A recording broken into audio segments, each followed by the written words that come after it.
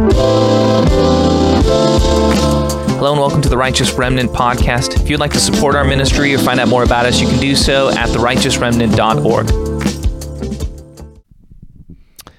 All right, welcome to the Righteous Remnant podcast. Today we're going to talk about race, which is, it's probably the most controversial issue that you can talk about. We're hitting all of them. This is a continuing series for us, the Engaging Culture series. The purpose of the series is really to equip every Christian to be able to know how to engage on a lot of these issues in which Christians get attacked, get questions, and in which we have to stand for truth, and it can be difficult to do so. So that's kind of the purpose of this whole series. So when we talk about race is really the gateway to the entire world of 21st century Marxism.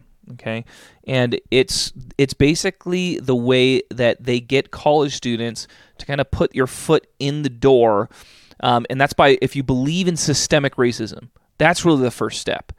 And when I was in college, it was taken for granted at my college. Everyone believed in systemic racism. I had never heard an argument against systemic racism, and so it was one of those things that was just taken for granted by pretty much everyone. Okay, and the big problem here is a lot of people, they take on these early beliefs without really knowing what it is that they're believing. They don't really know what the implications are of this.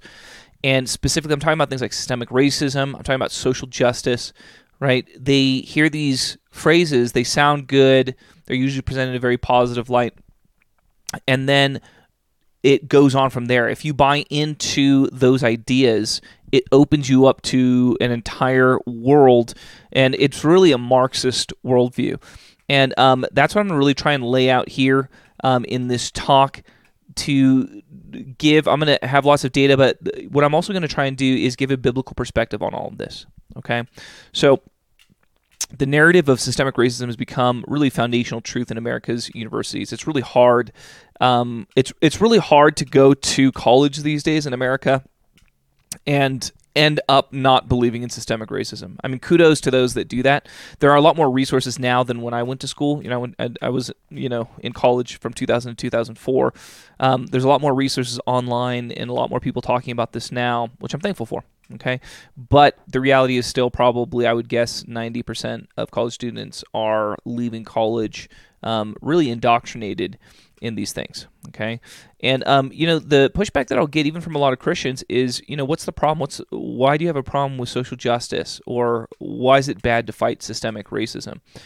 And it's because they don't understand the link between the idea of systemic racism and Marxism. Okay, so that's what I'm really going to try and lay out. But Black Lives Matter, for example, is a Marxist organization. Okay, it's focused on the race issues, but it is a Marxist organization. Okay, the co-founder Patrisse Cullors said, quote, "Myself and Alicia in particular are trained organizers. We are trained Marxists." Okay, so there's a clear link there.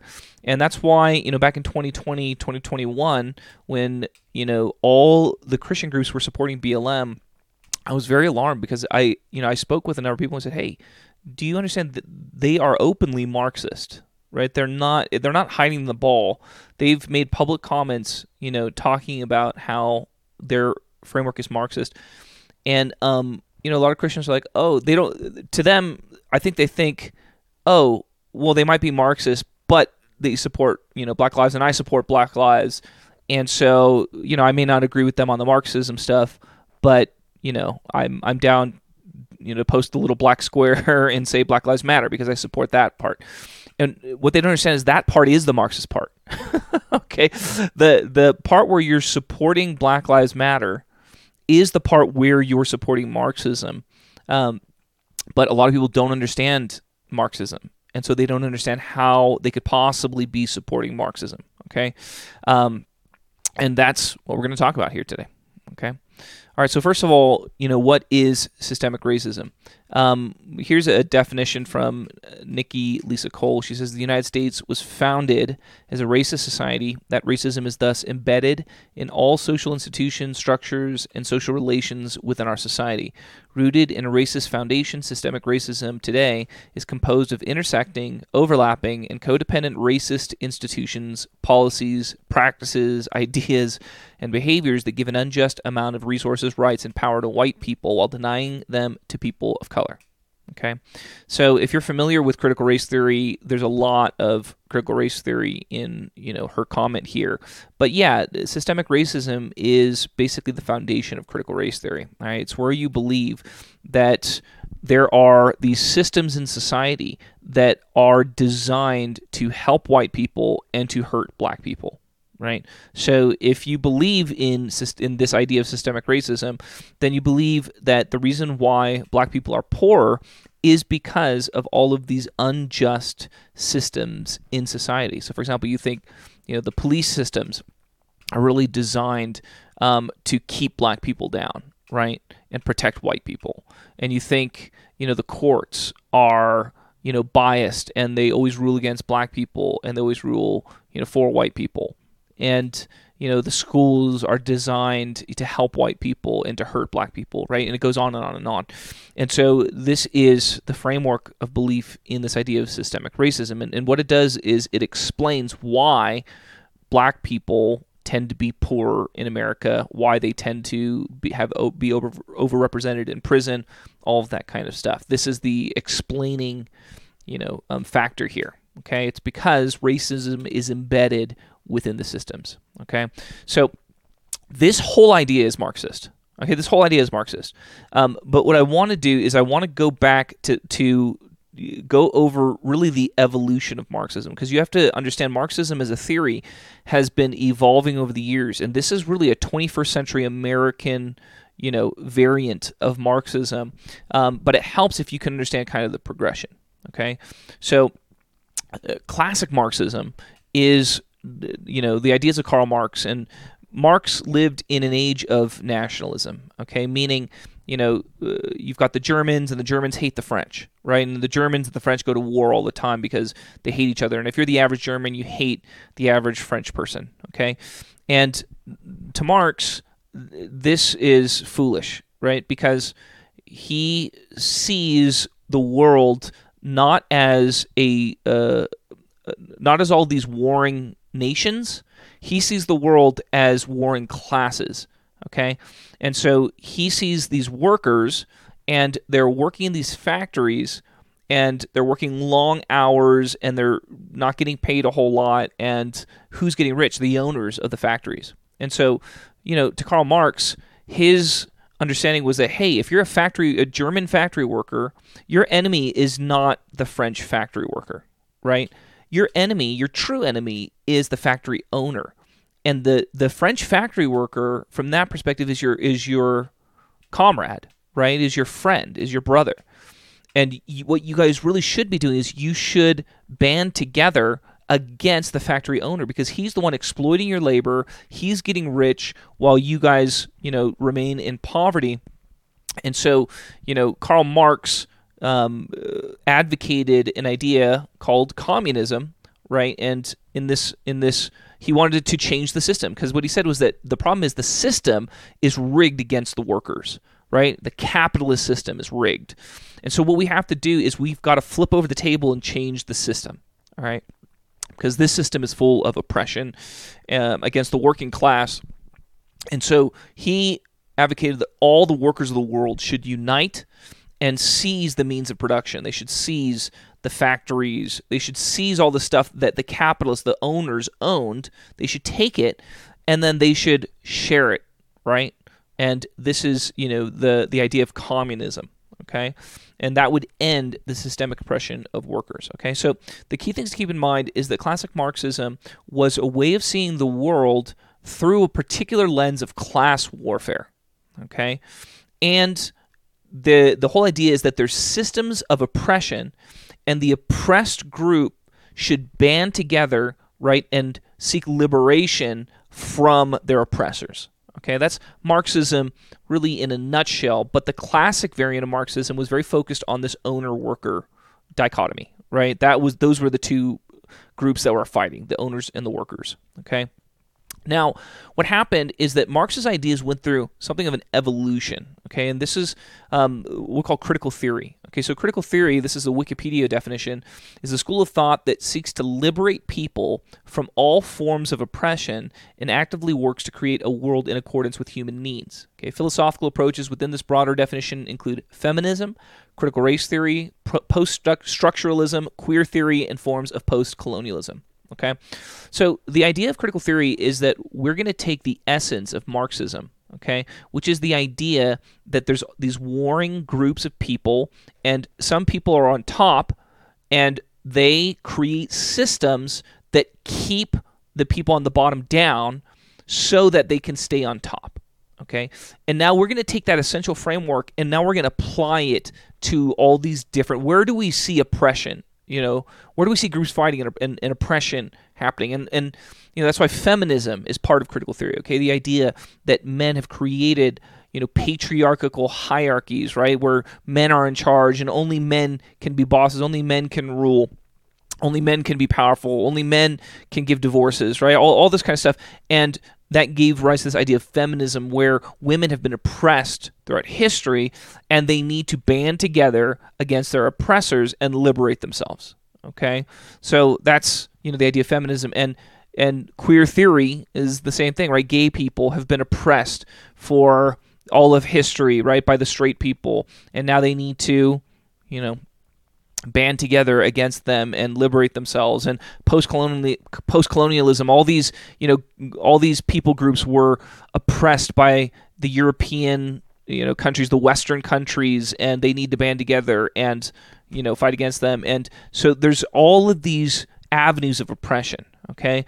And that gave rise to a theory, I don't have it on my slides, but this theory called intersectionality, all right? Intersectionality is the idea that a single person may belong to several of these identity groups, right? So you can have a single person, and that person is a female, that person is queer, that person is black, and so they have three avenues of oppression. So that person is more oppressed than the white queer male, right? Because that person only has one avenue of oppression, something like that, okay? And that's intersectionality, right? Where there's each person has an intersection of, places of privilege, identity groups of privilege, and identity groups of oppression, okay?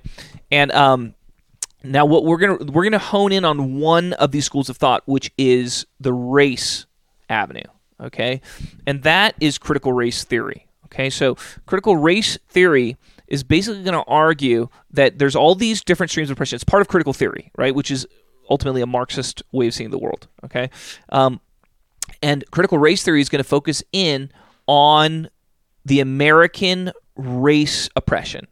Okay, the American race oppression. It was really developed by a Harvard law professor.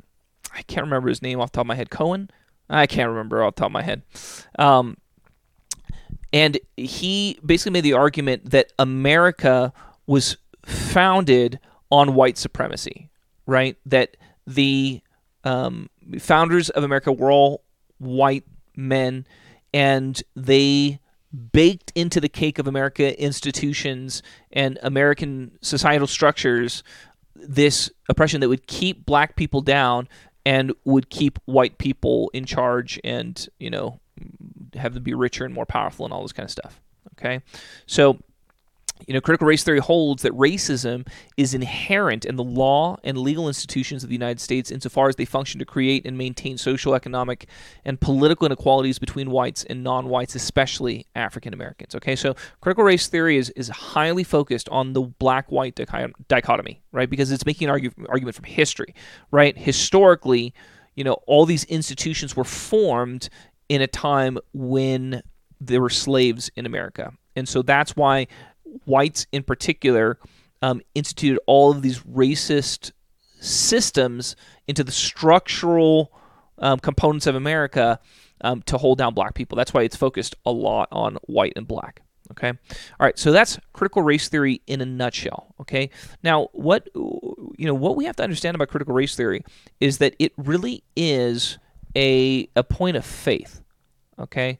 And what I mean by that is that the way critical race theory works and the way it's preached is like, hey, this is the founding,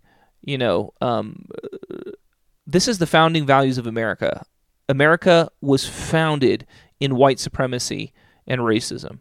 Okay, and now look at all these evidences, and then it's going to try to point to all of these different things that show that it was founded in white supremacy. Okay, and that's look, in a nutshell, that's what Marxism is. Okay, in a nutshell, Marxism is a religion of grievance. Okay, it's a religion of believing that you're oppressed. Okay, and what they're trying to do is they're trying to preach to you that you are oppressed. And now they're going to point to all the places, that are evidences of oppression. Okay, and what they're going to try and do is present a bad guy, a bad tribe that is oppressing you, and to make you part of the coalition that is devoted to overthrowing that bad, powerful tribe. Okay, that is Marxism in a nutshell. In Marx's day, it was workers and owners. Okay, and there's still that variant of classic Marxism alive and well, right? When you hear Bernie Sanders, for example, that's what you're going to hear. You're going to hear a lot of classic Marxism. But the Marxism that really caught fire in America was critical race theory. Okay, America had always been very resilient against classic Marxism. Okay, in fact, I remember when I was studying history, Stalin was really upset because they tried to plant agents in America to get communist revolution going here, but America was very resistant to that. Just the American culture was very resistant to it. But critical race theory grabbed hold of a group in America and has grown from there. Okay, so critical race theory is the variant of Marxism that works in American culture. Okay, now what I want to point out here is that one of the classic tactics of Marxists is they're going to redefine words. Okay, they're going to redefine words. So one of the reasons why critical race theory is so powerful is because what it does is it accuses people of being racist. And we as Americans are firmly decided that racism is a bad thing. Does that make sense? Okay, like we fought this huge battle with the Civil War and Reconstruction and Jim Crow and this huge battle over the issue of racism. And thankfully, we basically came to a place where we agreed that racism is evil. Racism is wrong. Okay? What critical race theory does is it capitalizes on that agreement that's still pretty fresh in American history, right? It says, oh, good, I'm glad we all agree that racism is wrong, but but there's all this racism that's still left, and it's right here. Okay? And it's called systemic racism.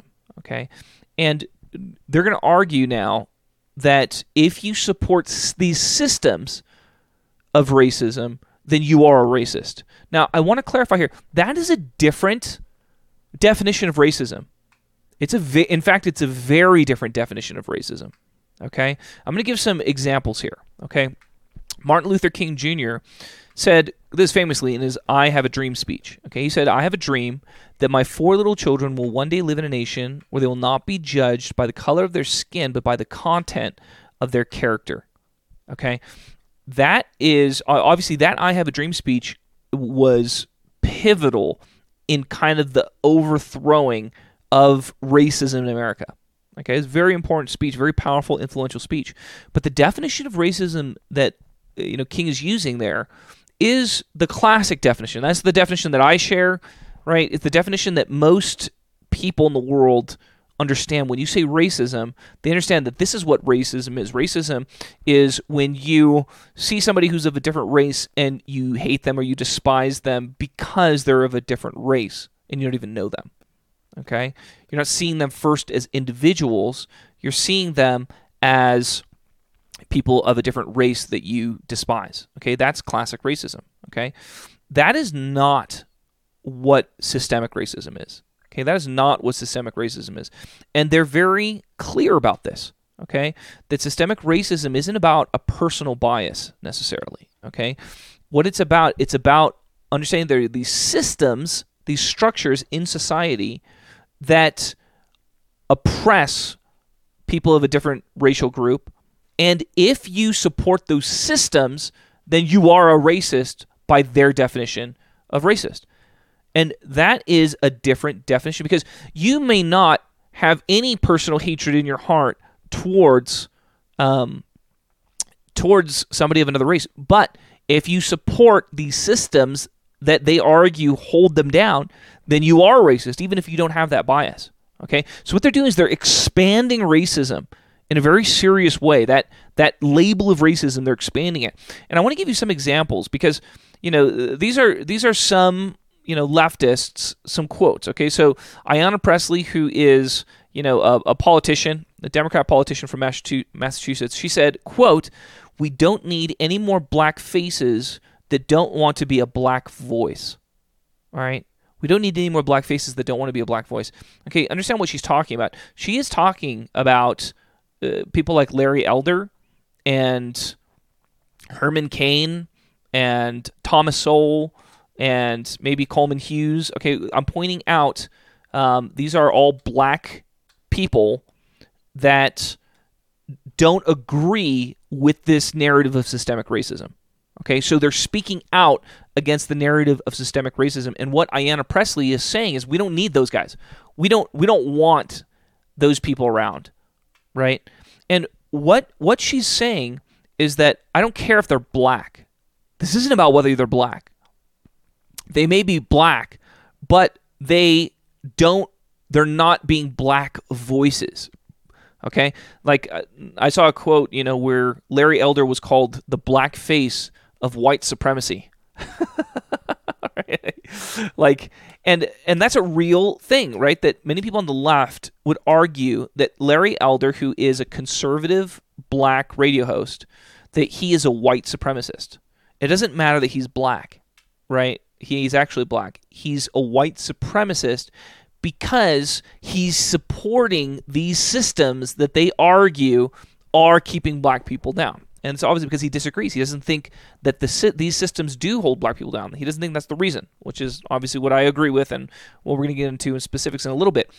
But because he doesn't support their agenda, they don't want his black face around, right? This is racism, okay? This is bigotry, is what it is, okay? This is bigotry. Ibram X. Kendi, who is one of the main voices, on the left when it comes to critical race theory, he says this, quote, "The only remedy to past discrimination is present discrimination." All right, he said that in his book, How to Be an Anti-Racist, okay? What he's saying is that because there was past discrimination, and what that did was it created these systems of oppression, and now all these white people, they benefited from that, so now they're richer, and what we need now to fix that is present discrimination. So what we need to do is discriminate against white people so that black people can get level the playing field, something like that. Okay, and so what I'm trying to point out here is that if you embrace this idea of systemic racism, if you decide I'm going to fight against systemic racism, what it's inevitably going to lead you to is to become an actual racist. Okay? It leads you to become an actual bigot, because you're now actually doing the opposite of what Martin Luther King Jr. argued for, right? He said he wanted a country where his kids were not judged by the color of their skin, but by the content of their character. That is a colorblind vision of equality, right? Hey, it doesn't matter if they're black, if they're white, it doesn't matter if they're Asian, it doesn't matter. Judge them on their merits, right? Judge them on their character, okay? That is a colorblind vision of society, and that is a conservative perspective now, okay? That perspective is in direct opposition against the Marxist left, against groups like Black Lives Matter, okay? They would call that white supremacy. They would argue that Martin Luther King Jr. is a black white supremacist if he were saying these things today, okay? That's my point here. The amazing thing about Marxism throughout history is that if you buy into these ideas, you actually become the thing that you say that you hate. Okay? Because they're talking about how they hate racism, and yet what you're going to find is that people on the far left are the most racist people in our culture. Okay? They're the most race-conscious, most racist people in our culture. They're the ones who are going to say, hey, you should not hire that person. It doesn't matter if he's qualified. If he's white, you should not hire him. Okay? They're going to try and discriminate on the basis of race, which is exactly what they were upset was done to them in the past. But they're the ones advocating for it today.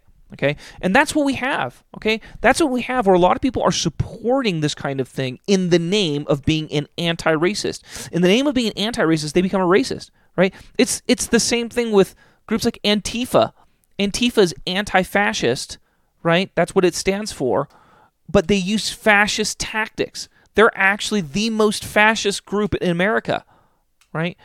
And that is the lie of Marxism. And this is not just modern day. This is historically how it works, right? What you had in the Soviet communist revolutions, right? The Bolshevik Revolution. You had all this talk about like the capitalists have been oppressing the workers, and then guys like Lenin and Stalin get in power, and what do? They become the much greater oppressors, right? Whatever oppression existed before them, they far outdid. But that's the nature of Marxism, because what it does is it trains you to see the perceived evil of others around you and to become blind towards your own evil, right? It teaches you, in this case, right, you're going to hear a lot of people say it's impossible for black people to be racist, okay? You're going to hear a lot of people today say that. Black people cannot be racist. Why? Because they've redefined racism. Racism now, the way they define it, prejudice plus power. Okay, that's the way it gets taught in most American universities today. It's not just prejudice, right? Prejudice plus power, meaning black people don't have power in their Marxist worldview. And so it's impossible for them to be racist without that power component. So you can have a black person that literally hates white people and wants them to die just because they're white.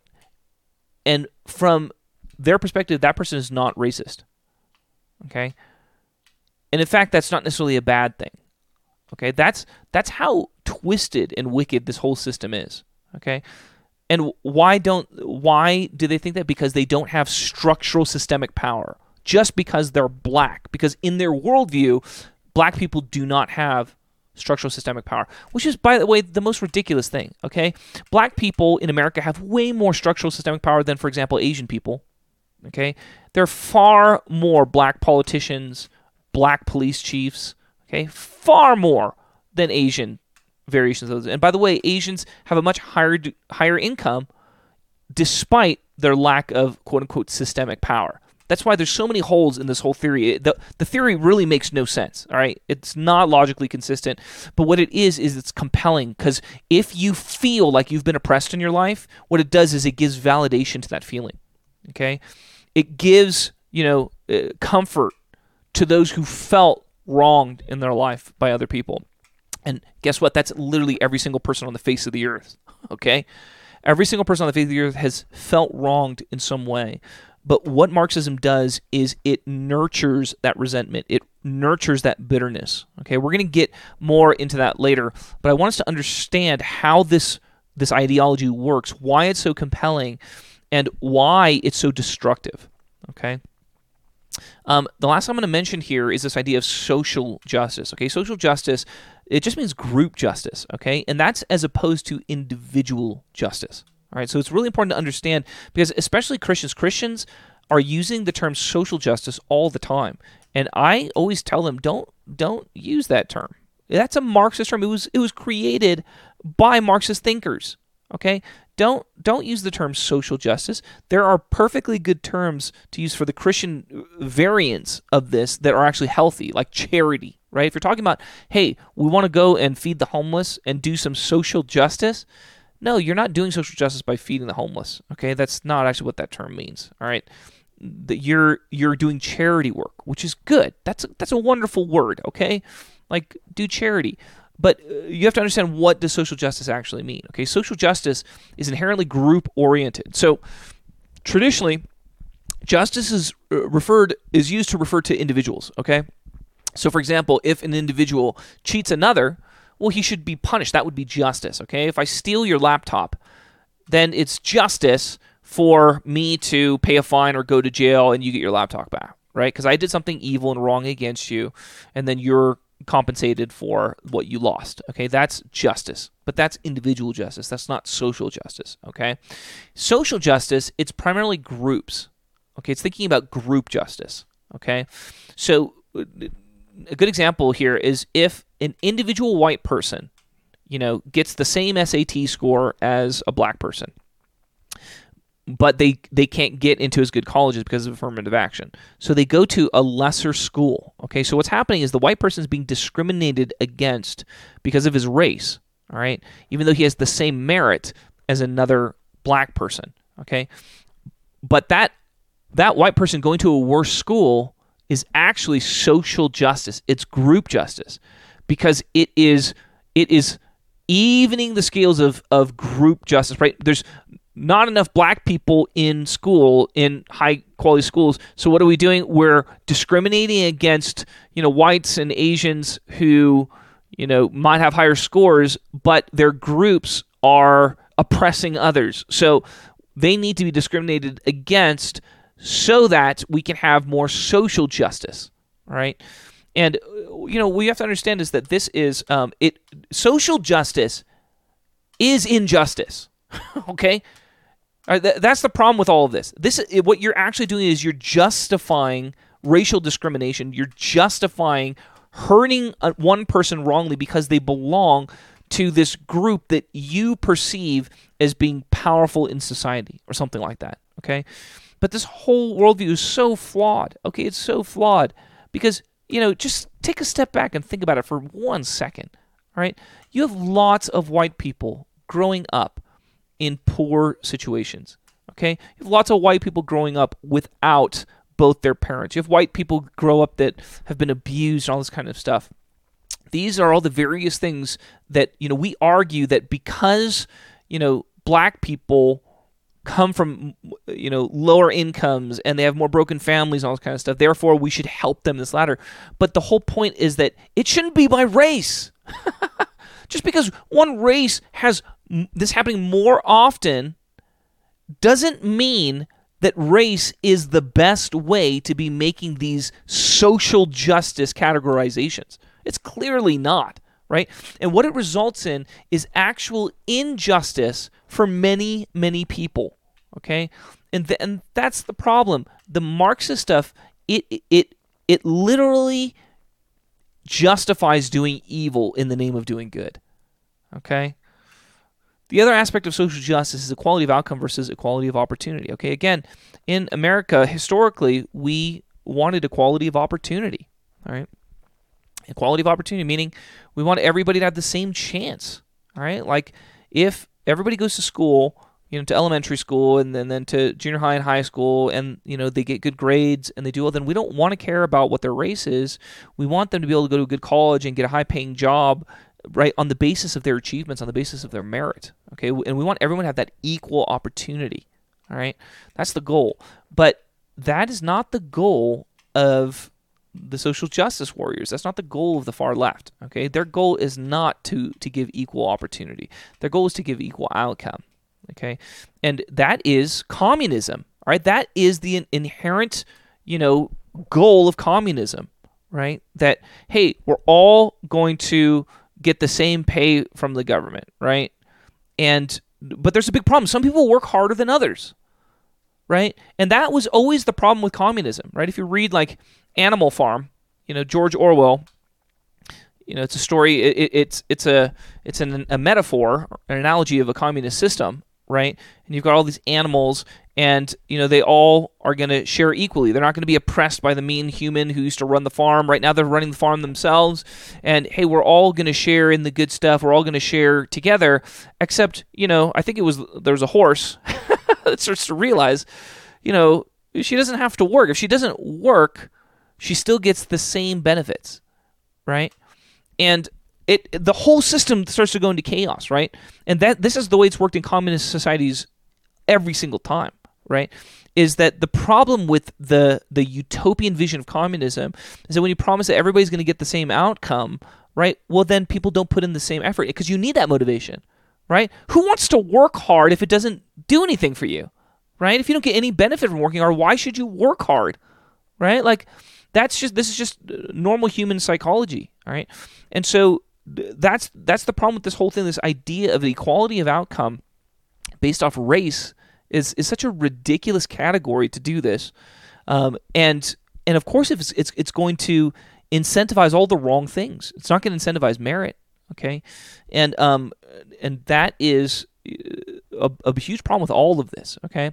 All right, the next section of what I'm going to talk about is what I'm going to call cooking the books, all right, and it's how Marxists use stats to lie.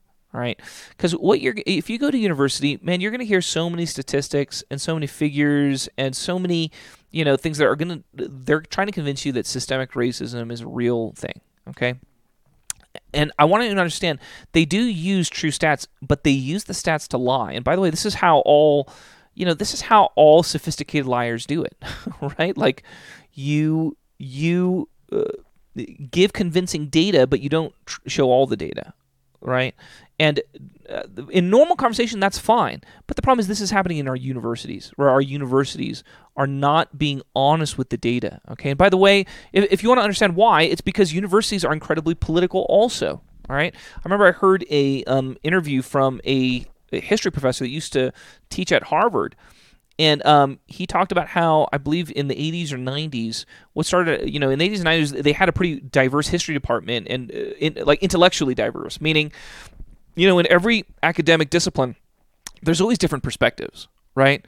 Some people say, oh, no, World War II started because of Hitler. And some say, no, World War II started because of, the Treaty of Versailles. And some will say, no, World War II started because, America's power was growing. Or, there's all these different perspectives of history, right? But what started to happen in the 80s and 90s is some of these far leftists, these Marxists, started to get the department chairs at Harvard. And what they started to do is they started to get rid of all the non-leftists, and they started to hire only leftists. And what happened is that Harvard had a pretty intellectually diverse faculty, but over the subsequent years, they got rid of everybody that didn't agree with the Marxist perspective. And by the way, that happened all over, right? At all the universities, this was happening. And this is how it works in communism, by the way. If you study communism, what they try and do is they try and seize education centers. They try and seize teaching centers, because if you can convince young people in all this, then you indoctrinate them in Marxist ideas, and young people are impressionable. Young people trust faculty and stuff like that. They trust professors, right? They don't know better, okay? This is standard communism infiltration tactics, okay? And that's what happened in America, all right? So there's a reason why, 98% of the faculty donations at Ivy League schools, including Harvard, they all go to Democrats, all right? It is the most insane thing how strong the stronghold is in the universities. And the thing that bothers me the most is that when I point out stats like that to people, they go, well, it's because, conservatives, they're not as smart. It's because smart people are, smart people are Democrats. Smart people are, liberals, or conservatives are greedy. They just want to go and make lots of money. And that's why they don't go into academia. And it's like, dude, if moderate Democrats are unwilling to even see the incredible corruption, how wrong that is. It's so wrong what's going on. But if moderate Democrats won't stand up, which is the problem, that's how they got in power. Okay? Because the far leftists were essentially allied with the moderate people on the left because they hate the people on the right, because they feel like they're fighting the people on the right, and they let the Marxists take over the whole university system. And now what you see probably in the past 5-10 years is now some of the moderate Democrats have started pushing back, okay? And I'm thankful for that, okay? But there should be some humility that they're the ones who opened the door to all this in the first place, okay?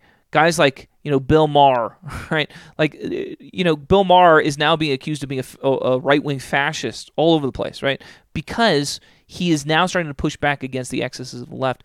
But it was Bill Maher that was largely allied with them for a long time while they were doing this really underhanded stuff. And it's like, who needs conservative professors? We don't want them, making young conservatives in our universities and stuff like that. And that's kind of my problem with a lot of this stuff. The Marxist stuff is so dishonest. It's so grossly dishonest, all right? Every time, and it expands beyond that, right? Every time I hear, Democrats say, when we're talking about abortion, right? Oh, it's because you're trying to oppress women, and it's a woman's right to choose. Like that, it's such a dishonest argument. Like, that's a dishonest argument, or you should know. It's obvious. I can explain to you why it's a dishonest argument in about a minute, right? Because the issue is not a woman's right to choose. We're talking about, is the baby a person? If the baby is a person, if the fetus is a person, then we both agree that a mom doesn't have the right to kill her 1-year-old son, right? So that's what I'm arguing. I'm arguing that a fetus is a person, and you're throwing back at me this idea that I'm trying to oppress women because because I hate women and I don't want them to be able to have the right to choose. That's a dishonest argument. It's not honest at all.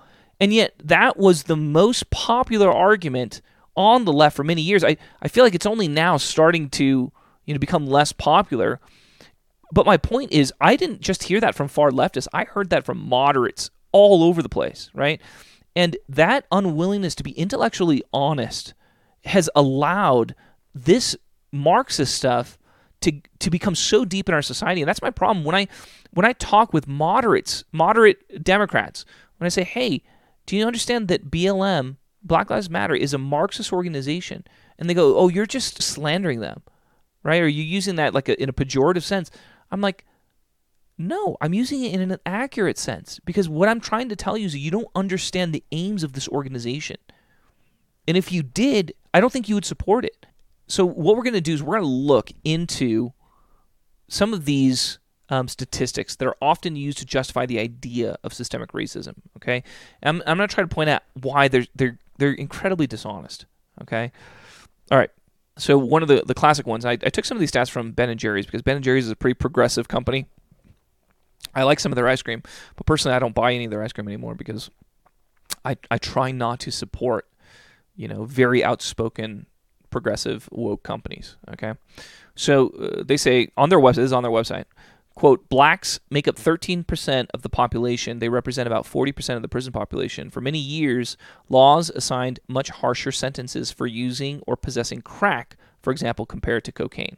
Okay, so this is a very common argument. I've heard this one many, many times. Okay, the idea is this, that there were laws that punished people much more harshly for having crack cocaine versus having powder cocaine. And the reason is because crack cocaine was more popular in the black community, right? And that is an evidence of systemic racism, okay? The problem with this line of thinking is that black politicians were instrumental in pushing forward that harsher legislation, okay? And it's pretty understandable why, because they wanted to clean up their neighborhoods, okay? There was a lot of pressure from the black community in places like Harlem, right, where they were pressuring their politicians, hey, we need to have harsher sentences for this crack cocaine because it's destroying our neighborhoods, okay? And that gets left out of the explanation. The way it's presented is like it's because of racist white people. There were these racist white politicians. They wanted black people in prison, and so they put forward this idea that we're gonna give harsher sentences towards crack. And the powder one, which is what white people like, we're going to give lighter sentences because we like these white people and we don't want to be so hard on them. Okay, that's dishonest. That is dishonest. Okay, there's a great study. I included the link here. Okay, the carceral state and the crucible of black politics: an urban history of the Rockefeller drug laws. Okay, this is by Michael Fortner from Cambridge University Press in 2013. He's now a professor at Claremont McKenna College. Okay, he's a black professor. Okay, this is a dishonest argument. Okay, this is dishonest. And again, the idea blacks make up 13% of the population, but they represent about 40% of the prison population. Okay, this is really important that we go into this, because what the argument here is that look, blacks are such a small percentage of the U.S., but they're like half the prisons are filled with black people.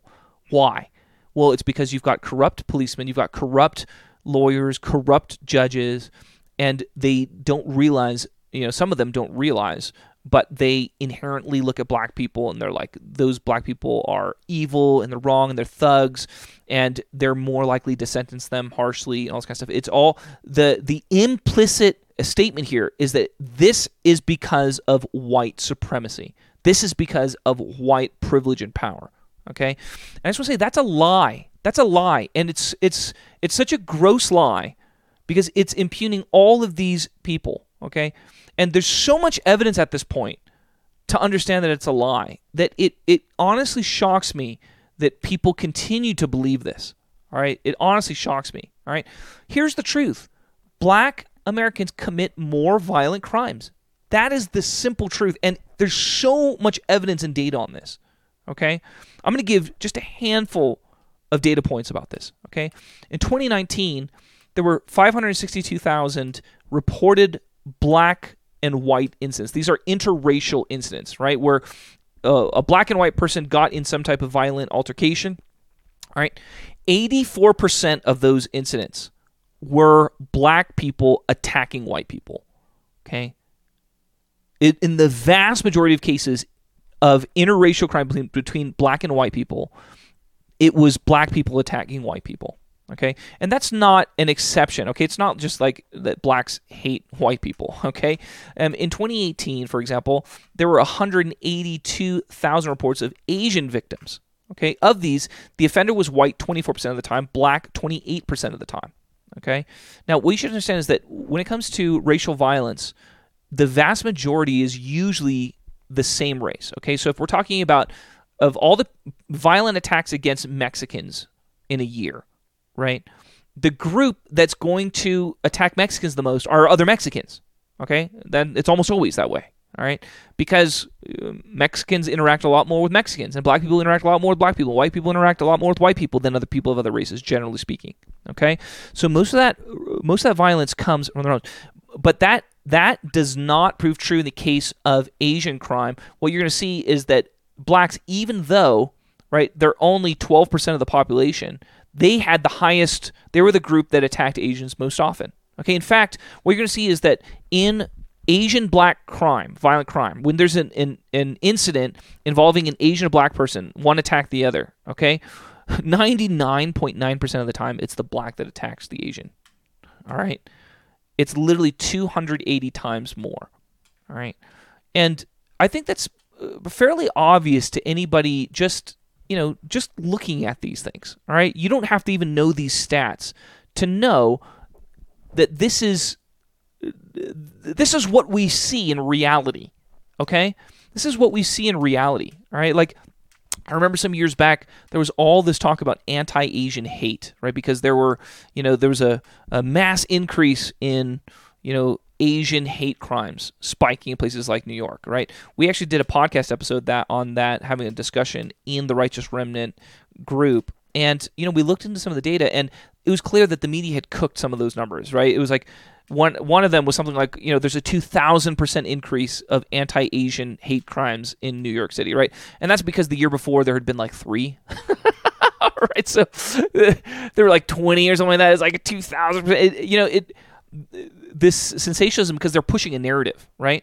And then what started to happen was that a lot of these anti-Asian attacks started to get captured on video, and they started being put online on social media. And in pretty much every single one that I saw, they were all black people attacking Asians.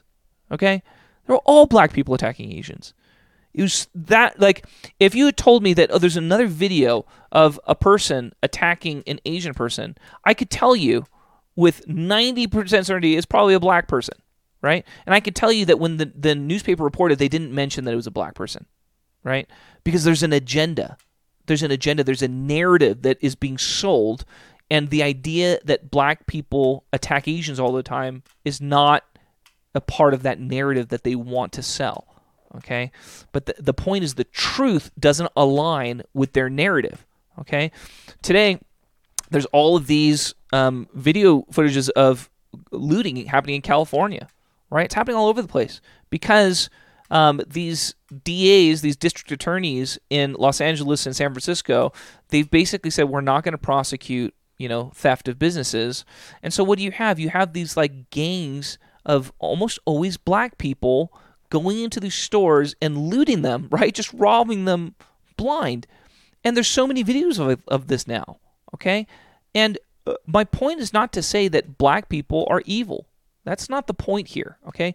But it is a factual truth that black people commit more violent crime in America than other groups. If we're talking about per capita, if we're talking about a percentage of the population, black people are only 12% of the population, but they commit about 50% of the violent crime in America. That is factual truth, okay? And it's not to say that black people are always, they hate white people and they're always attacking white people. No, the victims of most black people are other black people. Okay, Larry Elder said this: a young black man is 8 times more likely to be killed by another young black man than by a white man. Okay, that's statistically true. Okay, there's all this talk about white people, white cops attacking black people, all this kind of stuff. That is a lie. That is a lie. Okay, if you're an average black person in America, the great danger for you is not white cops. Okay, the average danger for you is not white racists coming after you. No, the greatest danger for you is other black men. Okay? That is the greatest danger. It's the number one cause of preventable death amongst black adolescents is homicide by other black men. Okay? That's the state of how this works today. All right? Last example, in Los Angeles, blacks committed, in 2021, blacks committed 46% of homicides whose offender is known, even though they're just 9% of the LA population.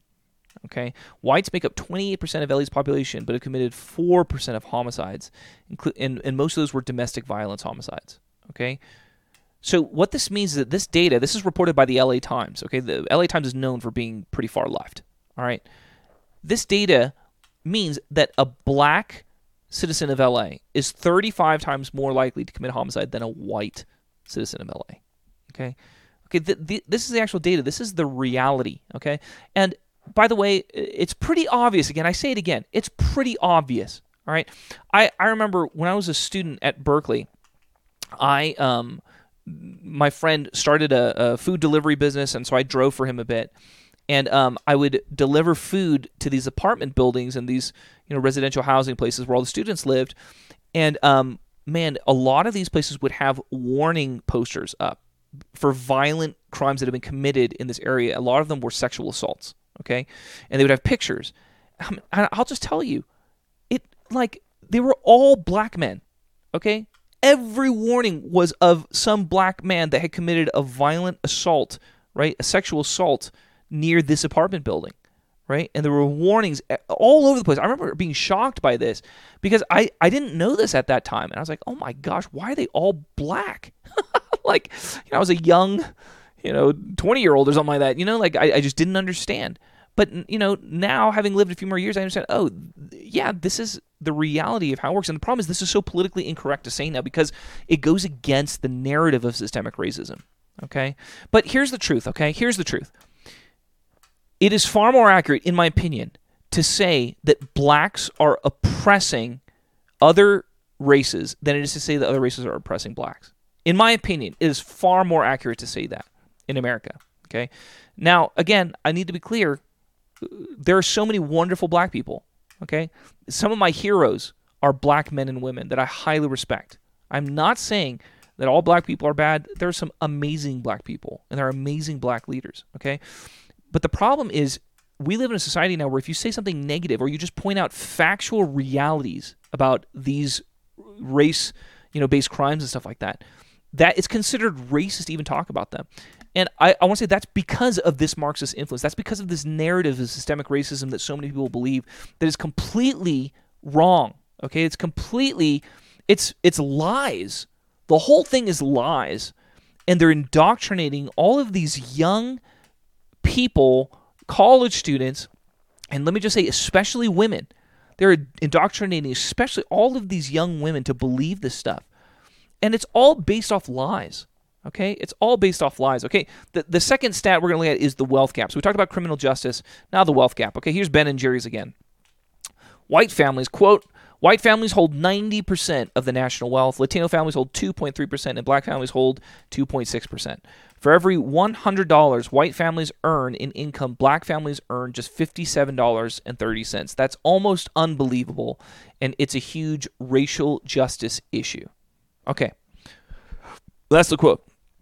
Again, they're saying a couple different things here. Number one, they're saying that white people have most of the wealth in America, and number two, they're saying that the white median income is almost twice as much as the black median income. And what they're saying is that because of those two statistical facts, it's a huge racial justice issue, meaning there's huge injustice in society. Now, are they saying that because what they're saying is there's all of these white people stealing, they're going to the houses of black people and stealing their money and taking it, right? They're actually committing crimes, unjust crimes against them, and they're not, that's not what they're saying. They're saying that because there's such wealth inequality by race, that constitutes a huge injustice in society. Because what they're saying is that if we had quote unquote racial justice, blacks would have X amount of the national income. I guess it should be 12%. 12% of the wealth of America should be blacks. But I would bet if you pinned a lot of black thinkers down, they'd argue 12% is also injustice, right? Even though that's, the percentage of the population they are. Okay. And the median income would be completely equal, right? Everyone would make $100 on average. Okay, something like that. And again, that is communism. That is not reality. Are we going to assume that all black people and all white people and all Asian people and all Mexican people are going to work exactly the same? They're going to all, there's no difference. There's no cultural difference. There's zero cultural difference, right? Where does this apply? There's going to be, 1/5. I don't know. It depends how many racial groups we're going to designate, right? Right. 1/5 of the NBA is going to be Asian now. All right. That's racial justice, no, there are other factors involved, right? But this conveniently, sidesteps all of that. It doesn't even try to address it, okay?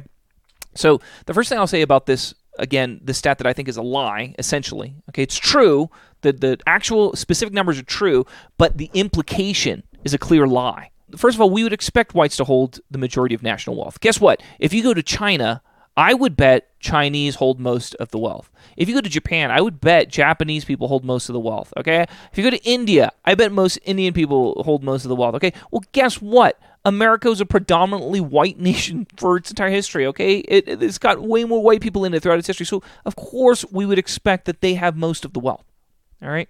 The issue that, we need to actually dive into is the median income, okay? Okay, all right, fine. White people have most of the wealth because they're most of the country, and historically they were, more than 90% of the country, okay? But why is it now, today, in 2023, that your average black person makes $57, whereas the average white person makes $100? How is that fair, just today? Why should that be the case if we have no more systemic racism and all this kind of stuff, okay? And I will get into that in detail. All I want to simply say is this. Even though white people in this analogy make $100, you have to understand they're not the top. Asians are the top. Asians make more, have a higher median income than white people. So my immediate question is, all right, if systemic racism is the reason, all right, because that's what they're arguing. They're arguing that the reason why black people make so much less than white people is because of systemic racism. If that's the reason, then why are Asians making the most? How are Asians benefiting from white systemic racism? How are they benefiting from the embedded white supremacy in all of the institutions and structures of America? How does that make any sense? Right? The answer is that it doesn't. It doesn't make any sense. Okay? The entire narrative is flawed. Let me point out some other problems with the narrative first. West Indies or black immigrant Americans. Okay, so these are black Americans, but they're more recently immigrated to America from the West Indies, okay? They earn 58% more than native black Americans, okay? They have higher rates of high school graduation, college graduation, lower rates of crime. Okay, this is a big problem because what you have is you have people that look black, okay? They look just as black as somebody who has been here, a black American whose black ancestry goes back a couple generations in America, they look the same. Why do they earn more? Why are they completing school more often, right? Wouldn't they have the same, structural problems, structures in America that are holding them back and oppressing them and stuff?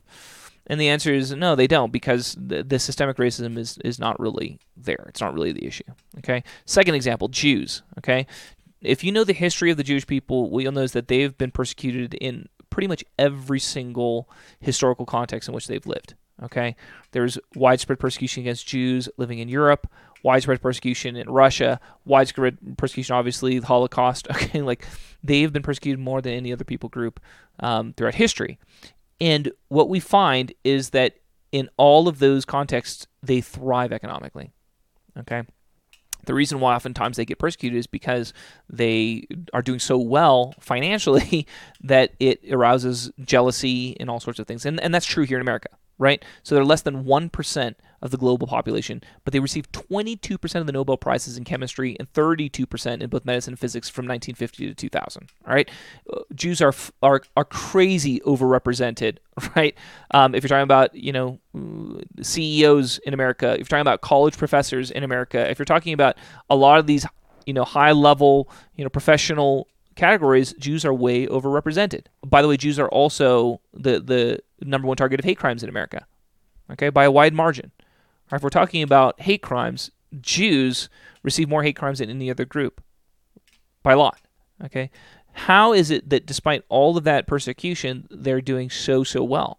Well, again, it's because the whole idea of systemic racism is garbage. Okay, systemic racism doesn't matter. Okay, even if you have systems that they're specifically designed to keep Jews back, they'll still do well economically, right?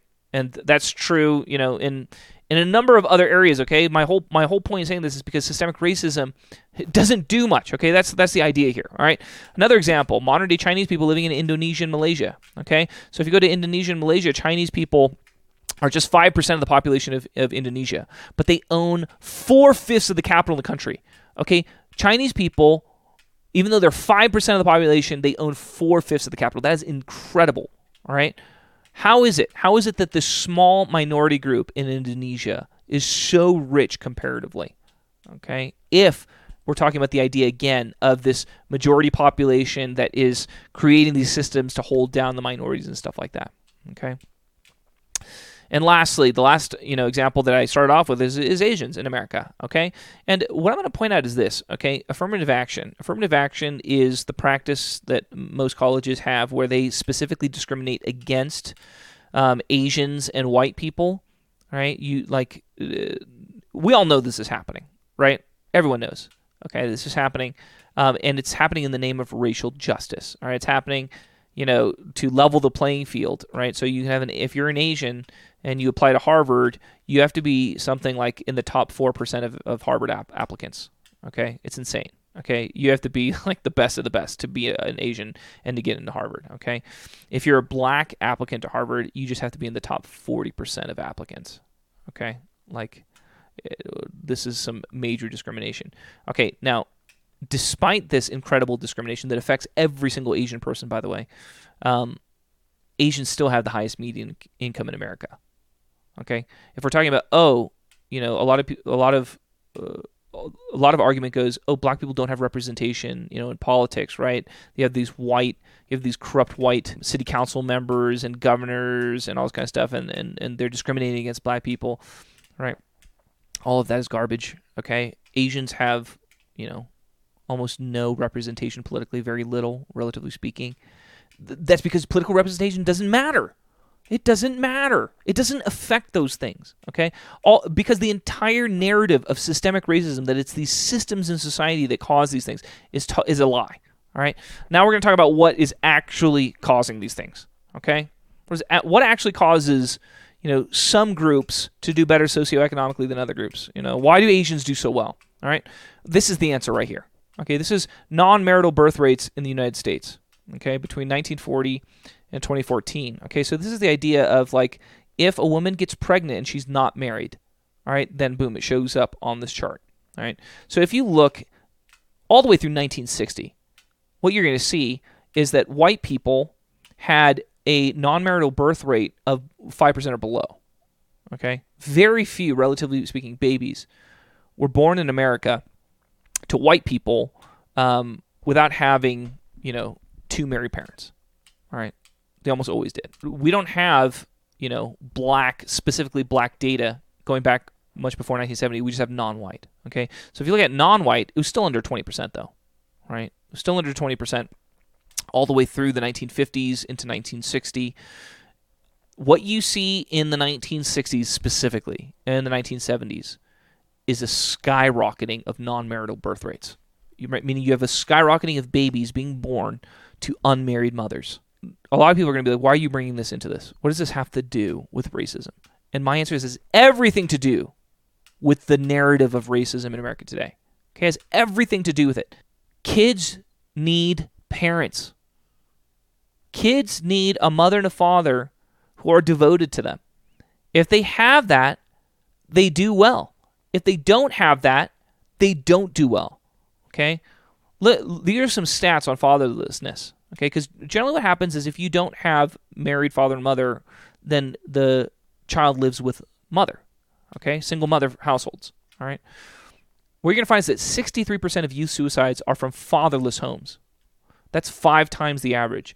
90% of all homeless and runaway children are from fatherless homes. That's 32 times the average.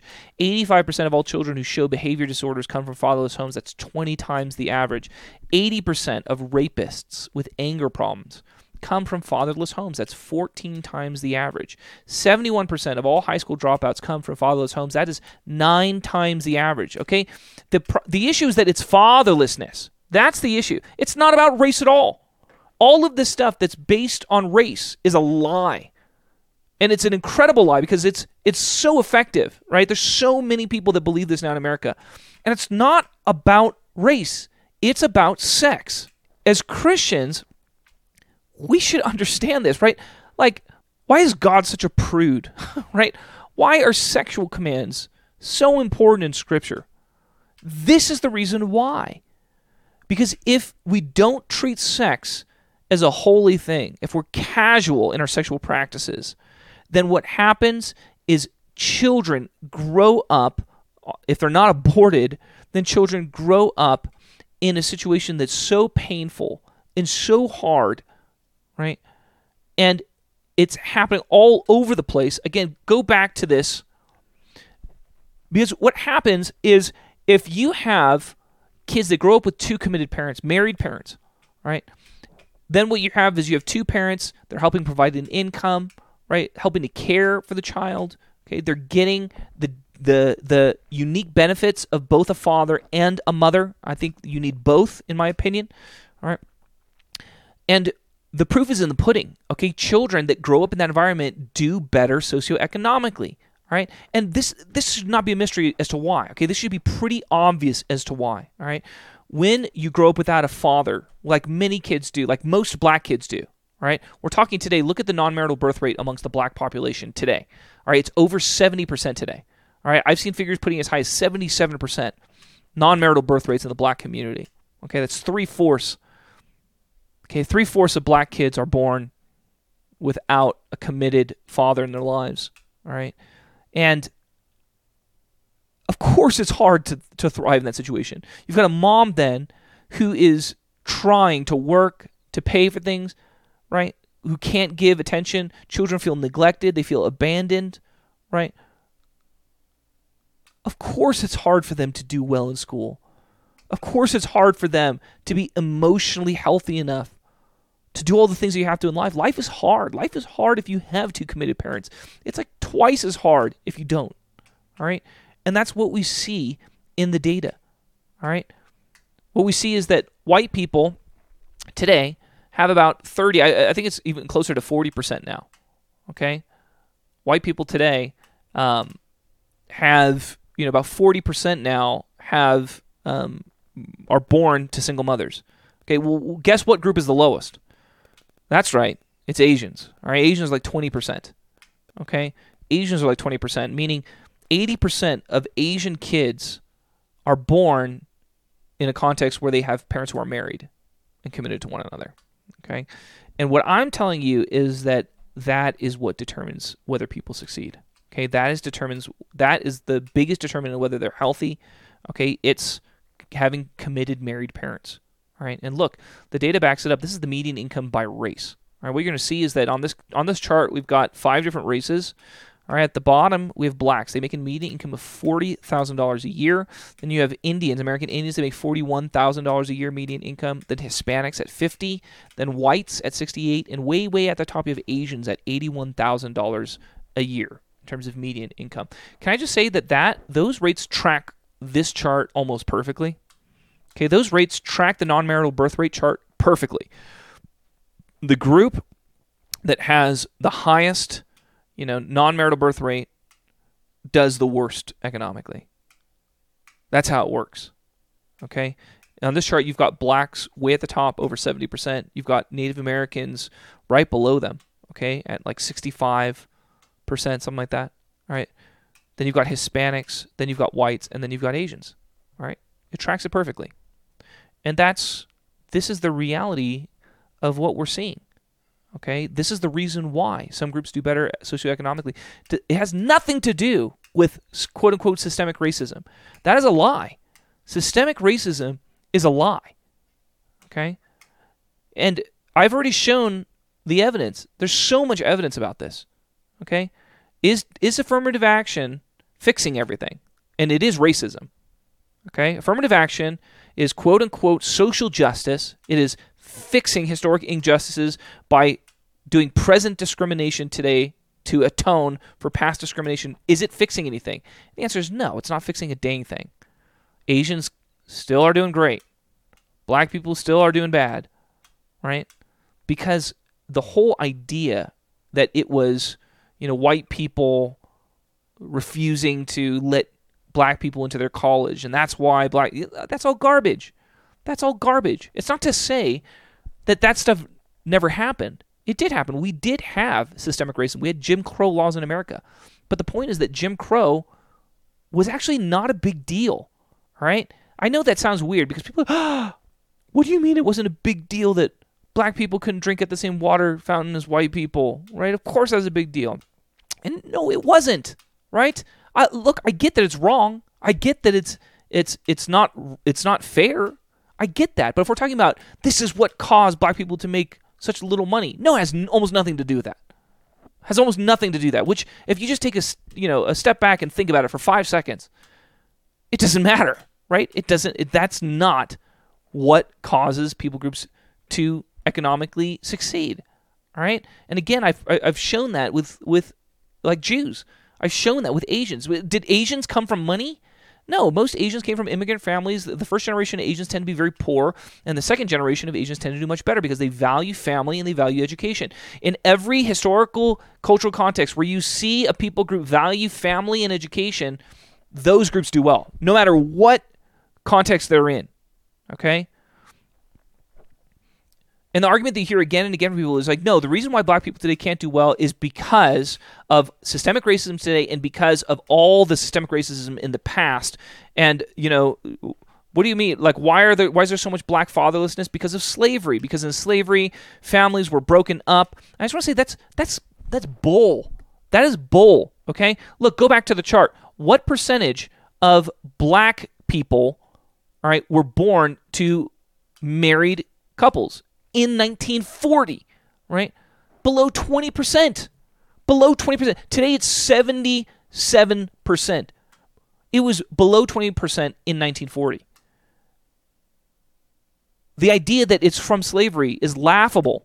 It's not from slavery. It's from mores, from changing ethics in the 1960s and 70s. By the way, that's, free love.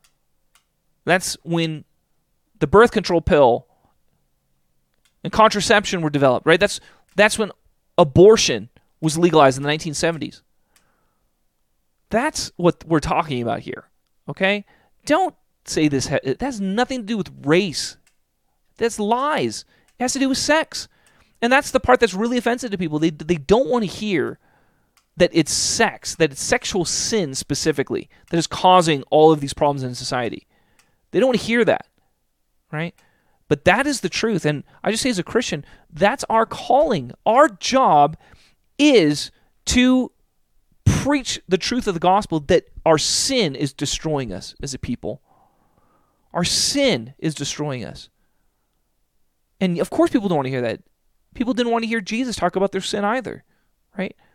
That's the way this works, right? But it's the truth. Sin is destroying America. It's responsible for all of these things that we see in these fatherless stats. Youth suicides, homeless and runaway children, behavior disorders, rapists. Why is this happening? Because people have sex without being committed in marriage. That's why it happens. And people don't want to admit that. But that is what's going on here. Okay, it's not a race issue. Okay?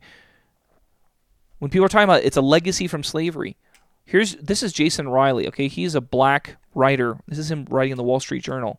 He said this quote: between 1890 and 1940, black marriage rates in the United States were higher than white marriage rates.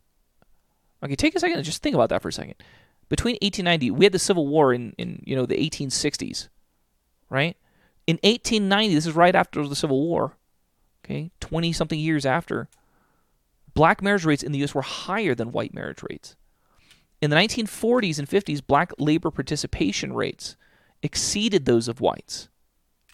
Black incomes grew much faster than white incomes, and the black poverty rate fell by 40 percentage points. Between 1940 and 1970, that is during Jim Crow, and prior to the era of affirmative action, the number of blacks in middle-class professions quadrupled. In other words, racial gaps were narrowing. Okay, this is all through the Jim Crow period. Jim Crow period is that period after the Civil War where all of these, southern states started instituting these racist laws, such as black people have to sit in the back of the bus, such as black people can't drink at the same water fountain, such as black people have to go to a different school than white people, right? These are all Jim Crow laws. And what Jason Riley's point is that even during that period where all of these discriminatory laws were persecuting black people, they were still, socioeconomically, they were growing like crazy, okay? Steady progress was being made, he says. Blacks today hear plenty about what they can't achieve due to the legacy of slavery, not enough about what they did in fact achieve, notwithstanding hundreds of years in bondage followed by decades of legal segregation. But then he says this: in the post-60s era, these positive trends would slow, stall, or in some cases even reverse course. The homicide rate for black men fell by 18% in the 1940s and by another 22% in the 1950s. But in the 1960s, all of those gains would vanish as the homicide rate for black males rose by nearly 90%. Think about that. The homicide rate for black males in the 1960s rose by 90% after they had been falling for decades. How did that happen? What happened in the 1960s? I'll tell you what happened. Black Power. Okay, Black Power happened. Malcolm X. What is Black Power? It is the precursor to critical race theory. Okay? It was the whole idea of, we're not going to coexist with white people. We're not going to love our white brothers like Martin Luther King Jr. says. We're going to hate the white people. We're going to take back our power, right? It was an ideology of bitterness and resentment and grievance. It is the same ideology, the spirit of the same ideology that exists today in Black Lives Matter. It's the same thing, okay? And that ideology catching on in the black community caused homicide rates to grow by 90%. Okay? Karl Marx was right in the sense that ideology really matters. Okay? The problem is if you believe his ideology, it destroys your people group. And it has for the last 100 years throughout the world. Okay? A lot of people say, no, don't try and twist it. America, we know, had slaves. We know that America was steeped in white supremacy. You're giving all these examples of like Chinese people and Jews outside of America, but that doesn't matter because America is a white supremacist nation. Wrong. That's a lie. That is a lie. Okay? The idea that slavery was somehow created in America, that is such garbage. Right? Slavery was part of every major civilization until the 19th century abolitionist movement in the West. Okay? The crazy thing about the history of slavery is that, people today, especially in America, they blame America, like America was the most racist nation, and all the slaves. No, what America did, and we have to give credit to Britain, because Britain was really the driver of this, is America and Britain and some of the other Western European nations were actually the ones that abolished slavery all throughout the world. That is incredible. In fact, there was a thriving West African slave trade. We always talk about how slaves were brought to America from Africa, right? On these slave ships. That's true, but what they never tell you, I didn't even know this until after I graduated from college, because nobody ever mentioned it when I was in college, is that 95% of slaves from Africa did not go to North America. All right? The vast majority of slaves from Africa actually went to the Muslim lands in the Middle East, to the Ottomans, okay, and to South America. Okay, if you look at, like Brazilians today, there's a lot of African blood there, right? There's a lot of black-looking people, okay? That's because that's where most of the slaves went. Okay, most of the slaves did not go to North America. Only about 5%. Okay, that is an insane statistic. So this idea that America was steeped in white supremacy, it's like, what nation are they comparing to? What nation was not steeped in so-called white supremacy? Right? They all were, including Africa, because Africa was, the way slaves were taken was they were captured in battle and they were sold by other African tribes. Okay? You had plenty of Africans participating in the slave trade. Okay? It's so ridiculous. White supremacy. What a garbage explainer for all this stuff. No, it had nothing to do with white supremacy. Okay? It had to do with making money. And guess what? Everybody had been doing it for hundreds of years. Okay, for hundreds of years they've been doing it. But what we saw was that a spiritual movement, a Christian movement, was birthed out of the Second Great Awakening in England and America. And out of that movement rose a cry to end slavery. And that was the abolition movement. Okay? And the Christians that drove that movement not only abolished slavery in their respective countries, in Britain and in America, but then they went and we abolished it all over the world. Okay, that's the heritage of Christianity, all right? And that is something that never gets talked about because it's a lie. The whole narrative is a lie, all right? I would encourage you, if you want to read more about that history, Thomas Sowell has a phenomenal book called Black Rednecks and White Liberals, where he just really dives deep into all this. Thomas Sowell is a professor at Stanford, okay? Well, he's part of the Hoover Institute there at Stanford University. He's a researcher, okay? I would highly recommend you check him out, okay? His books are the best on all this stuff, okay? He's a black economist, all right? All right, that's the real, history of the slave movement, okay? The truth is this. Marxism, what it does is it says, hey, you have hardships in your life, that's because you're oppressed. And let me tell you, you're oppressed by these people, okay? And that's why life is so hard for you, and that's why you're not making as much money as you should, and that's why you're not honored like you should be honored. And it's such a destructive philosophy. It destroyed so many nations throughout the 20th century. This is why, partly I'm glad that I was a history major, because I studied a lot of this stuff, okay? And people are always, like if you ask people, if you lived back in, South Carolina in the 1800s, like, would you be an abolitionist? And everyone's like, of course I would be. No, you wouldn't. Of course you would not. Like, no, you wouldn't. Like, the idea that we can transcend our own cultural, our own historical context is such a lie, right? It's actually much better if you put down the arrogance and you try to understand how it is that so many people believe this, okay? And that's actually really helpful when you're studying Marxism. How is it that so many people throughout the 20th century believed in the ideas of Marx and communism, that they were willing to have these revolutions and to do all these terrible things that kept happening again and again?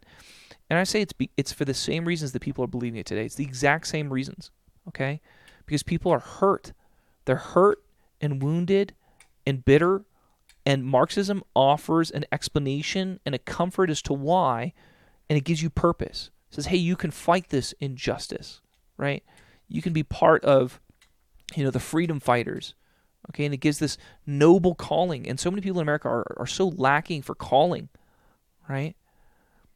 But what we have to understand is that Marxism is a false vision of the kingdom of God. All right. I had one of my students in my Bible study the other day, asked me, like, Pastor Dennis, doesn't, because we were studying Acts a little bit, and we're talking about how all the early Christians, they sold their property and they gave the money to the poor and the widows, and they shared everything, and it's just like, isn't that like kind of like communism? I said, yeah, it's a lot like communism. The only difference is that one is voluntary, and one is forced, and that's the great difference. Like, once you force altruism, generosity, you kill it. You can't force it and have it be healthy, right? That's why actually capitalism, for all its flaws, is the healthiest system that we have today of economy, because it just gives people freedom, right? It doesn't force anybody to be generous. That's actually the job of the church, right? We call people to be generous, even though they don't have to be. The government's not going to put them in jail if they're not generous. But we call them to do it because they have the freedom to do it. And that keeps it healthy, right? If the church stops being an influence in America, then yeah, it will get unhealthy. All right, but I'll tell you, it's way more healthy than communism, where they try and force you to be generous. Okay, it causes the whole system to fall apart. All right. Marx's ideas have failed in every single country that's been foolish enough to try his ideas. Okay, I say this, I always talk to Koreans because I've worked with the Korean church a good amount over the past number of years, and this should be most obvious to Koreans, right? Because we have such a stark contrast between North Korea and South Korea. South Korea, essentially became the disciples of America, right? And North Korea became the disciples of, China and Russia and the communist system. And we can see how incredible the disparity is, right? And yet, what you have today is you have all these young Koreans that have bought into Marxism. And it's always like, they don't want to look too hard at how similar it is to communism, the ideas that they espouse. But it has the same root. It's indulging the hurt, okay? It's indulging that feeling of I've been wronged, right? I've been wronged, I've been oppressed, and feeding that, and Marxism is a counterfeit vision of the kingdom of God. That's what it is, all right? But what we want to understand is that there is a real solution, okay? There's a real solution here. There's a true version. If Marxism is a counterfeit ideology and counterfeit vision of the kingdom of God, then what's it counterfeiting? What's the true thing? All right. And to do that, we have to understand there is an actual biblical paradigm of oppression. All right. There is a biblical paradigm of oppression. But one of the problems in the church is we haven't understood the Bible's paradigm of this, I think, and which is one of the reasons why we've bought into so much of the Marxist stuff. So many churches have. Okay. What Scripture tells us is that humans are oppressed. We are oppressed, okay? So when people feel like they're oppressed, that's true. That's a true thing, okay? Like, there's a reason why people feel wronged and, they have these deep-seated wounds and hurts, okay, that are real. Those are real things. But what the Scriptures will point out is that our actual primary oppressors are not other people. Okay, our primary oppressors are actually spiritual powers who manipulate people to their ends. Okay, I know that this might sound a little bit weird, but this is the biblical worldview. Right? This is the biblical worldview. Like, if you don't believe in angels and demons as a Christian, I just want to say you're lacking a biblical worldview. You're more humanist than Christian at that point. How are you going to understand the biblical worldview if you don't even believe in these spiritual beings? Okay, that's pretty important. It's pretty central to the entire, storyline of the Bible. All right. I have some, examples from Paul's writings. Okay, in Galatians 4:8, he says this: "Formerly, when you did not know God, you were slaves to those who by nature are not gods. But now that you know God, or rather are known by God, how is it that you are turning back to those weak and miserable forces? Do you wish to be enslaved by them all over again?" Okay, so this is the idea that humans were in slavery to the devil, okay, and to these hostile spiritual forces, these principalities, he calls them, Ephesians. All right, because from the biblical perspective, you have these spiritual beings and they're ruling over the earth and they are manipulating and using people. All right, Ephesians 2 says this: as for you, you were dead in your transgressions and sins, in which you used to live when you followed the ways of this world and of the ruler of the kingdom of the air, the spirit who is now at work in those who are disobedient. Okay, so again, what he's saying is that the reason why people act disobedient is because they're influenced by this ruler of the kingdom of the air, right? The ways of this world. He influences all of that, okay?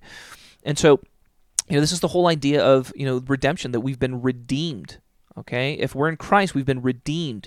What that means is that we were slaves to these beings, and then we were purchased by the blood of Christ, right? And then we were translated out of that kingdom into the kingdom of the Son, where now we belong in the spiritual realm. We belong to the Son and not to these other spiritual beings who are oppressing humans, okay? That is the biblical paradigm of oppression, okay? And it's real. There's a reason why people feel oppressed. And my entire point here is that if we point people towards a Marxist prescription of how to fix it, hey, the way that we fix all of these feelings of oppression that you have is, we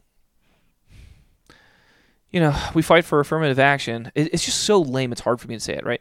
We fight for affirmative action so that more black people can get representation in college, so that they can make more money and, be successful engineers, and that will fix the world, something like that, right? Or we fight climate oppression by, shutting down, whatever companies is polluting the earth, and we plant trees, and, we're building a better earth, a freer earth, where our earth is now free. It's like, I'm sorry to kind of poke fun at this stuff, but it's so ridiculous. Okay, it's so ridiculous. But this is actual core ideology for so many people now living in our nation. Okay, well, the path the Bible lays out is a different path. Okay, the path that the Bible lays out, if you want to be free of oppression, this is how you do it. You admit your own sin. Okay, one of the reasons why Marxism is so toxic is because what it does is it trains you to see the sins of others and to ignore the sins of yourself, right? This whole idea that black people can't be racist, it's so toxic, right? I'm just going to be honest. Like most of the racist people that I've met in my life are black people, okay? That's just the truth, all right? I've actually met very few racist white people, okay? I've met some racist Koreans for sure. Okay, but most of the racism that I see, it's black people, okay?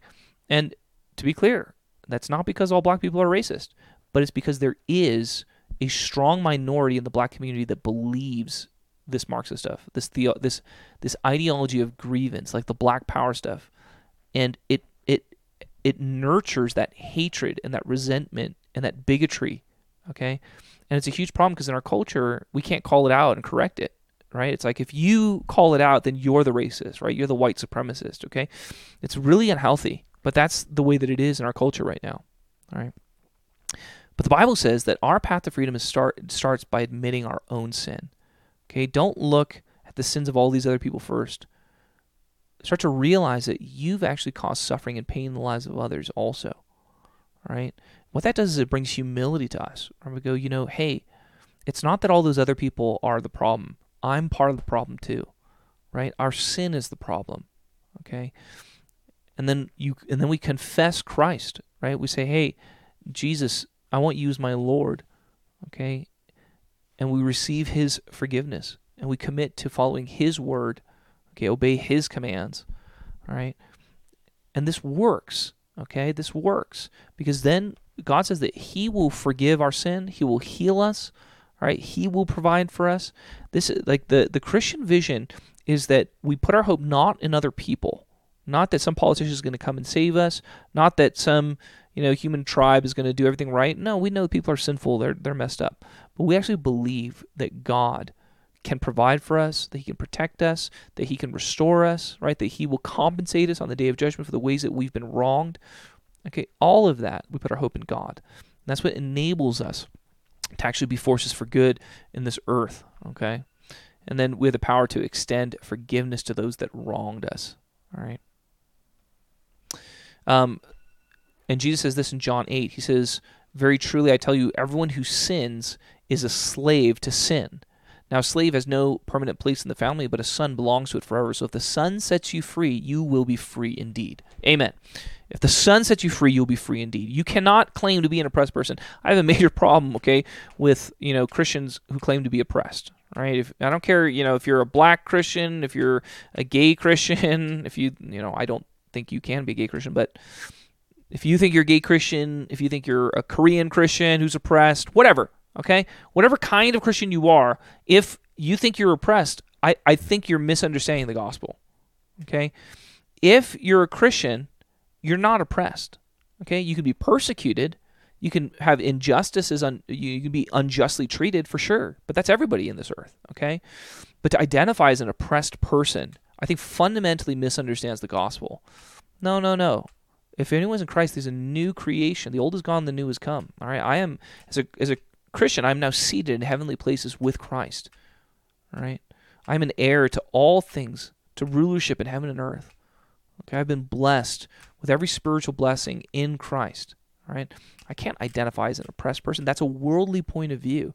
Maybe from a worldly point of view, Paul, talked about how as an apostle that he was, persecuted on every side, right? That he suffered, all this torture, shipwreck, everything, pressed down, right, but not destroyed, okay? He says he suffers all things so that he may gain Christ, okay? And that is a Christian worldview, okay? We're not living for honors and treasures in this life. We're living for the approval of God who will reward us in eternity, okay? All right. Now, very practically, the reason why Marxism destroys is because it teaches people to, number one, not be grateful. Okay, I always say this: gratitude is the antidote for Marxism.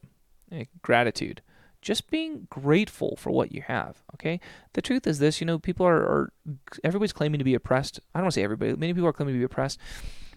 No American is oppressed. I'm sorry. In the grand scheme, if we're just talking about relative oppression, okay, I already made the case that in an absolute sense, all of us are oppressed by spiritual beings. And that's true. When we get to heaven and we see how wonderful life is, we'll be like, dude, that life we just lived was so hard, right? It was filled with all sorts of oppression and tribulation and hardships, okay? I believe all people are oppressed in a sense. But if we're just talking from a human perspective on who the oppressed people groups are on earth, I'm sorry. We're literally the richest people in the history of the world. Okay, I get it. Look, if you grow up in a single family, if you grow up and you're dealing with all sorts of medical issues, you're dealing with abuse, yes, are you oppressed? Well, of course, on an individual sense. But if we're just talking about a group sense, you know how many people are dying to get into America? There's so many people that want to come here, right, to America, because we're so fabulously rich. Even a poor American is rich on a global standard, okay? And I'm not saying that we can't acknowledge that there are real hardships in life. There are. Okay, but what we can't do is compare ourselves to just rich people in America, literally the richest of the rich, and say I'm oppressed because I'm not that. Okay, that is a real deception. Okay, Black Americans are the richest Black people on the planet. All right, that's hard. Okay, because a lot of people say, well, I'm not as rich as the white people. Yeah, but you're way richer than a lot of other Black people. You're way richer than the vast majority of other people in the earth. Okay, just starting out with gratitude. Okay, look, this is a temptation for all of us. All of us are tempted to look at the people that have more than us and to complain and to be like, wow, why is life so hard, right? And we get into self-pity. Self-pity is a trap. Do not fall into self-pity. It's a demonic trap. Okay, no, we're super blessed. Okay, if we're in Christ, then we're the most blessed of all people. Okay, but even if you're not in Christ and you're you're an American living today, you're so incredibly blessed. Okay, and be able to recognize it and just be thankful for it. It brings so much humility and it makes everything so much healthier. Okay, in the past 50 years, 80% of global extreme poverty has been eliminated. We're living through the greatest economic boom in the history of the world. All right, and so many people are complaining that all this bad stuff is happening, and I do see a lot of bad stuff happening, but we do have to be thankful for all the good stuff that has happened. Okay. Number 2, all right, other than gratitude, is forgiveness. How do we fix this? It's actually forgiveness. All right, it's forgiveness. This whole idea that America was rooted in white supremacy and they'll never accept us, and all of that's so toxic, right? So evil. No, let's forgive. Like, some people are holding on to bitterness for stuff that was done to their ancestors. Like no, it's so unhealthy. It's so unhealthy, right? No, forgive those who have wronged you. It actually brings so much freedom, all right? It doesn't excuse what they did, all right? Wrong is wrong no matter what. But the problem is that when you hold on to unforgiveness and bitterness, you become blind to your own sin. And that's why there's so many people that are incredibly racist. I talked about how, like, most of the racist people I've seen in my life are actually black, okay? And that's because I can tell you all of those people feel like they've been deeply wronged by white people, right? I don't know what's been done to them, right? I can't say, but what I can say, honestly, is that if you hold on to that unforgiveness of of the wrong that's been done to you, it will make you a bitter person, and you will wrong other people for sure. And that's the case for many people, okay? And rather, it's so unhealthy that we as a culture come along and say, yeah, you were wronged, like, yeah, those cops, they've done so many evil things to you, right? To be clear, cops do evil things sometimes, okay? I'm not trying to excuse that, right? But when we're coming to agreement with this narrative that excuses and encourages that type of bitterness, we're helping to destroy these people. Okay, we're helping to destroy these people. It's so unhealthy, okay? And God makes it clear, right? Jesus makes it clear. If we do not forgive others in the ways they sin against us, he will not forgive us of our sins, all right? Forgiveness is an essential. Like, as a minister, I can tell you that if you want to destroy a person, the best way to do it is to get them to have unforgiveness. That will absolutely destroy somebody, all right? That's how they get, demonically oppressed, all right? And just being real, that's a lot of the real oppression that's there. A lot of it is demonic, okay? We're talking about why do the families break in the first place. A lot of it is demonic oppression, okay? We live in a spiritual war zone, okay? And the last thing I'm going to say on all this, and we're done here, is how do we fix this? Well, we talked about gratitude, we talked about forgiveness, we talked about the gospel, and now we pursue a righteous culture. Okay, because the Bible is really clear. Sin brings curses and righteousness brings blessings. That's one of the clearest lessons in Scripture. Okay, righteousness exalts a nation, but sin is a disgrace to any people. Okay, we cannot have a real conversation about black criminality and poverty without a conversation about black sin. But to bring up sin now gets you persecuted and called a racist. Okay, I have incredible respect for black leaders that bring up black sin as being the cause of the problems. I have incredible respect. Those leaders get attacked so much. I saw Jasper Williams, a black pastor. He did Aretha Franklin's memorial service, right? He did a eulogy for her. And I believe it was at that memorial service that he talked about black sin, about how we need to take responsibility for the sin in our community. And man, they just lit loose on it. He got attacked so much. I have profound respect for that man, because I know, as much as me as like as a half white person, if I bring this up, people naturally think I'm racist.